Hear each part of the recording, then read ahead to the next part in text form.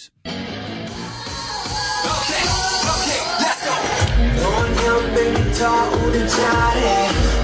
6:53 on Wisconsin's Morning News. Bring in friend of the program, two-time Sports Writer of the Year at the Wonky Journal Sentinel, Lori Nickel. Happy New Year, Lori.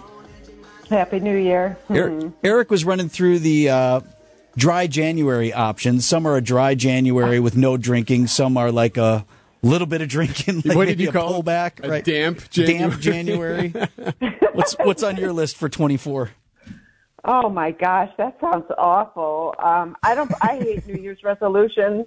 You know, we've been working in the media for so long that you guys probably agree with this. To me, New Year's resolutions are just a marketing gimmick that the media totally plays into because there's this really quiet period between Christmas and New Year's. So it's like, let's come up with a bunch of fluffy features to fill the news space or whatever and do these resolutions. So I usually don't partake.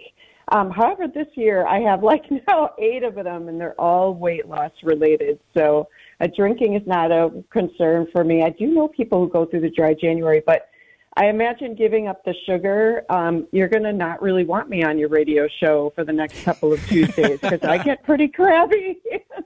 So what else? Okay, no sugar. What else? But that's good. You're on the right track because they say with resolutions, you have to be really specific. You can't just say I'm going to eat healthier. Well, what does that mean exactly? Right. What does it mean on Tuesday night when you're making dinner? So it sounds like you're on the right track. Yeah, well, but that's the problem. You're really not supposed to make these overhaul changes with anything anyway. But I started making my list, and I'm like, well, I don't like this about me, and I have too much sugar, and I have Coca-Cola, and I really need to weigh in on my SMART scale every day. And now the list is it keeps growing, and I really need to just focus on not buying the desserts. Nigel Hayes, do you remember the basketball player from UW-Madison? Oh, yeah. He taught me this, believe it or not. He's you get a vision board, you get a huge poster, and you hang it up somewhere, and you write on it every day. And so now I have 15 markers, and now it's getting a little obsessive compulsive, but I agree. It has to be focused. So I'm really good at sugar for me and buying this stuff, and then that stupid SMART scale. I have thrown away about 3 scales a year, so this year is my goal to not throw away the scale. Now, what makes it a SMART scale? Does it talk to you? Do you not have one? No, SMART scale? No, just I haven't stepped scale. on a scale since I don't remember. Well, we just I know I'm fatter than I want to be, but Oh, I love you both still. Gosh, you don't notice. It tells you your body composition, and I thought it was kind of not accurate, and they're surprisingly accurate. First of all, my scale is linked to my phone, and it's linked to my smartwatch. It tells me how hydrated I am as an estimate. It tells me how much body fat I'm carrying, which is way too much. It tells me my weight. It tells me my progress. It charts it through the year. It tells me if I'm losing muscle, which I am because I haven't been working out as much in the last week. It's incredible. And but you need to get on the darn thing and not ignore it and pretend like it's not a problem.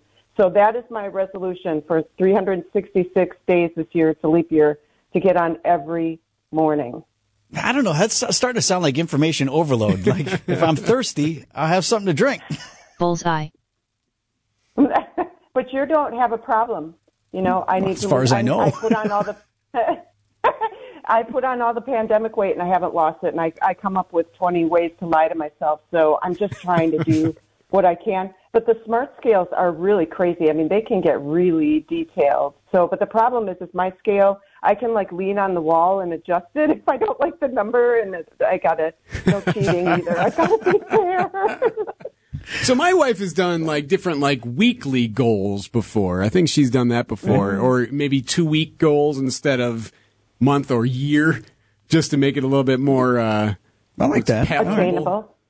Yeah. That's also what Nigel Hayes told me, and even Preston Smith last week was at the Packers. It's you got to have short-term goals, and then 1 or 2 big long-term goals. So for me, the big long-term goals are weight loss, but for me, it's triathlons and stuff.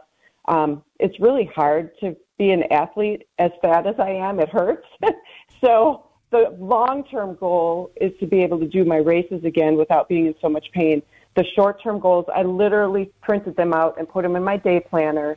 of what I want for the next month, what I want by Valentine's Day, what I want by Easter. And I'll probably fail at all of them. But now that I said it on the radio, it's out there in the universe. So maybe. I'm certain though Lori's going to outlive us all, though. I'm pretty sure. I want you to add one goal there. Give yourself a little bit of grace in 24, would you? No, that's the problem. I've given myself so much grace on the no sweets category. I'm serious, though, about the no sugar. If you've given up anything, the crabby factor, I am not a happy person. I am a nice person on sugar, and I'm not off of it. So this could be an issue for radio. All right, you have our support. Hey, Krabby works on the radio. Believe me. 6:58 on Wisconsin's Morning News.